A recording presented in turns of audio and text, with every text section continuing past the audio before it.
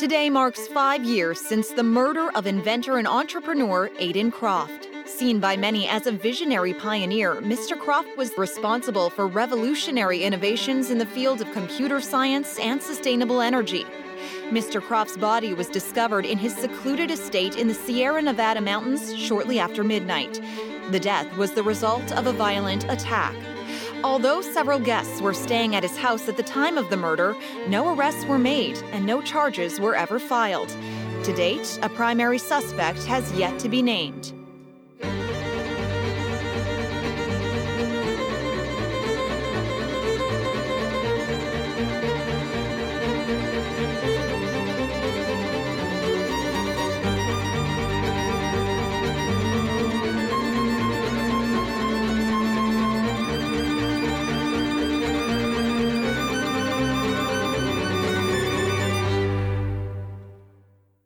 Episode 7. The Widow. I didn't expect to hear from you so soon. You finished already? Not quite, but I'm starting to wonder if it's worth it. You're not interested in the story? I was under the impression you wanted me to find the truth, but the more suspects I speak to, the more I start to wonder. I'm not sure I know where you're coming from, Elizabeth. It's Liz. And I don't think you've been playing straight with me. You never told me you worked at Cypher, that you were Aiden's partner, and you said your marriage was unconventional, but... I said I understood him. He was cheating. He was sleeping with other women. Of course he was. It was no secret Aiden was unfaithful. I knew you'd find that out. You did, didn't you? Was it really necessary for me to tell you? Did you need me to say it? It's a motive for his murder, Samantha. Is that why you called?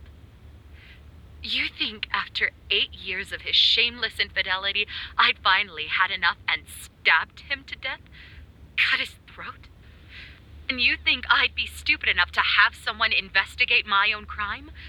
If that's your theory, then this entire job might have been a mistake. You said you didn't see your husband the weekend he died, but Isabel told me you arrived earlier that day in order to speak with him. Oh.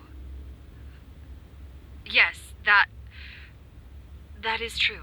Samantha, I'm not saying I know what happened that night, but I need you most of all, to tell me everything, or no one, not me, the police, or God, will ever find out who murdered your husband. Every time you hold something back, it slows me down. Yes,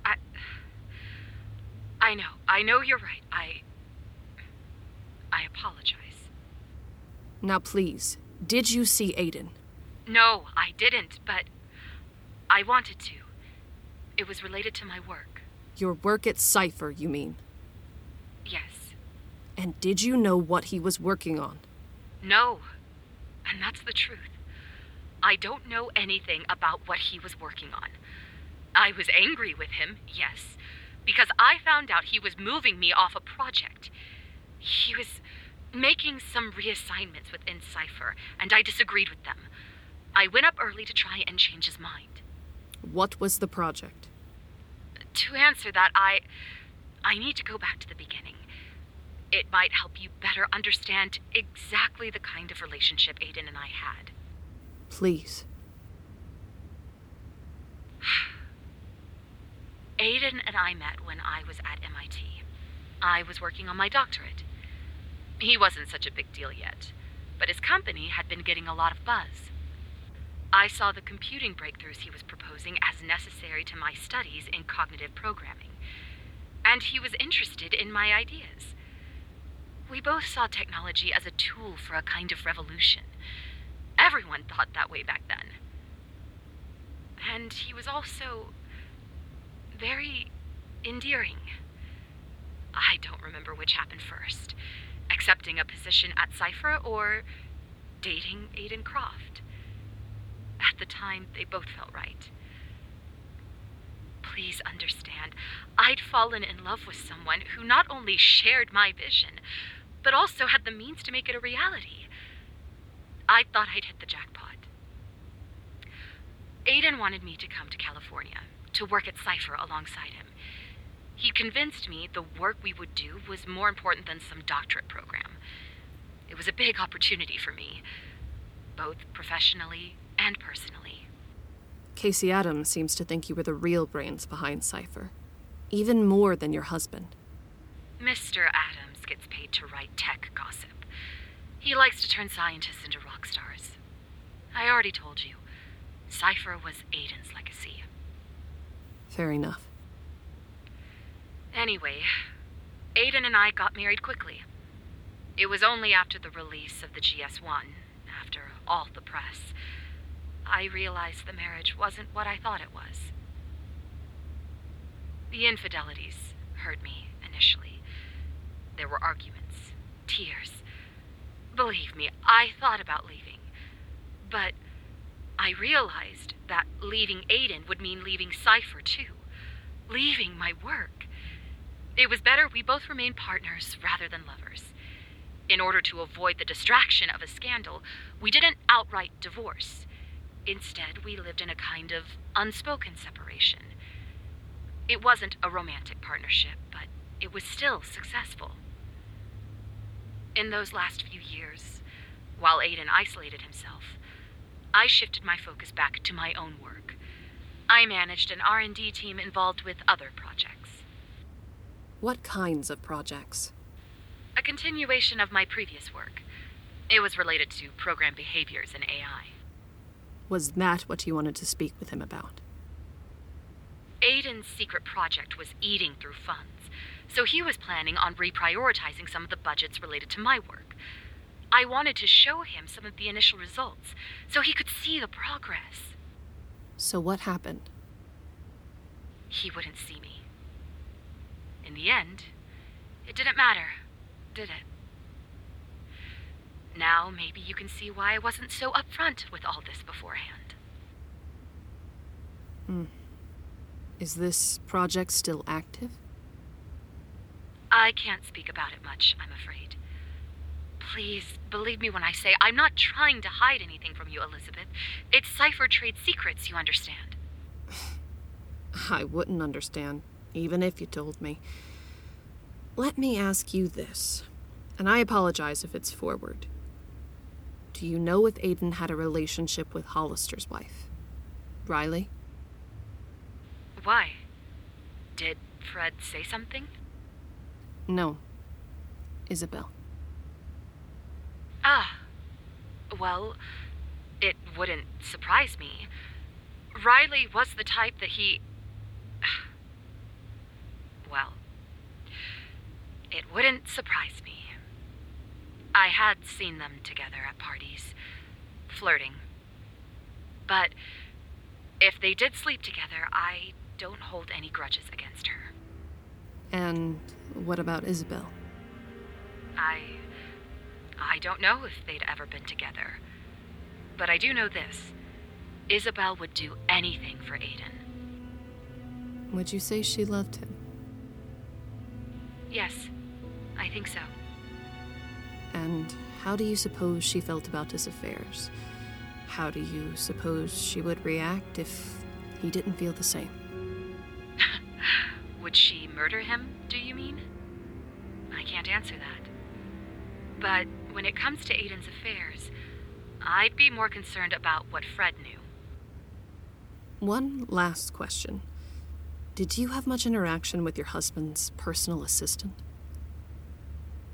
I'm not sure I know who you mean. I heard Aiden hired someone to manage his affairs prior to his death. Someone named Abel. I'm trying to get a hold of him. I want to ask him a few questions, too. I'm sorry. It's entirely possible Aiden had brought in a PA, but I never spoke with anyone. You don't know anyone by that name? I'm afraid I don't. That's strange. I think he was in contact with several of the suspects prior to your husband's death, but cut off all contact after. Elizabeth, I think... Liz. Right, sorry. I don't want to sound ungrateful, but I think we're getting off track here. I asked you to speak with the guests. That's all I asked. It sounds like you're digging up more bodies. No, you don't get it, Samantha. This person, this Mr. Abel, knew your husband's life was in danger. He was telling the others. Look, I'll see what I can find out, but keep in mind our deal, Elizabeth. 1 week, 7 suspects.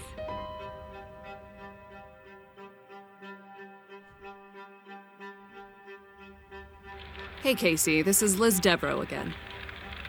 I'm sorry, who? Casey, it's me, Liz Devereaux. We spoke a few days ago about Aiden Croft. If you say so. You know how many reporters I've talked to about this case? Jesus, it never ends. Look, I'm sorry to contact you at work, but I misplaced the number Samantha gave me. Anyway, I had a few follow-ups since we spoke. Of course you do. It's always the same questions. You all keep thinking there's some piece of evidence that if you look at it the right way, everything will snap into focus, that you'll get your answers. No, listen, I spoke with Samantha, and... No, you listen. It doesn't matter who you speak to. Don't you get it? It doesn't matter who you ask or how you ask. There's no way anyone was in the room. This isn't about finding out who was in the library with the candlestick. What kind of story do you think this is? Do you think this is a murder mystery?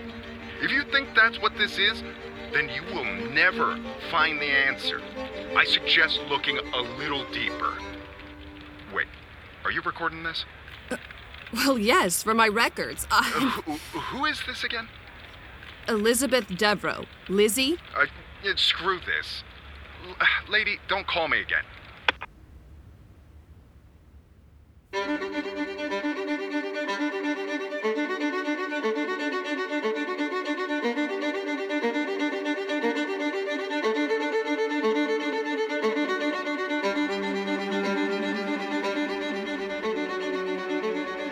Seven Suspects is written, directed and produced by John Rolfe. Liz Devereaux is voiced by Chelsea Krause, Samantha by Sarah Ruth Thomas, Casey by Jimmy Yamaguchi. The news anchor was Jill Sperling. Sound design and engineering by Randy Greer. The theme music is Cold String by Tiny Music. Shows like this and other audio drama isn't possible without support from our fans. More than anything, we appreciate you listening. If you've been enjoying so far, please take the time to rate the show on Apple, Spotify, or wherever you listen. This goes a long way to helping us reach other listeners. If you have a theory about who did it, we'd love to hear from you. You can find us on Facebook, Twitter, or Instagram at 7 Suspects. That's with the number 7. You can also email us at 7suspectspodcast@gmail.com. Remember, that's the number 7. Please be sure to tune in for our next episode, The Lover. Until then, I'm Alex Eller. Thank you for listening, and good night.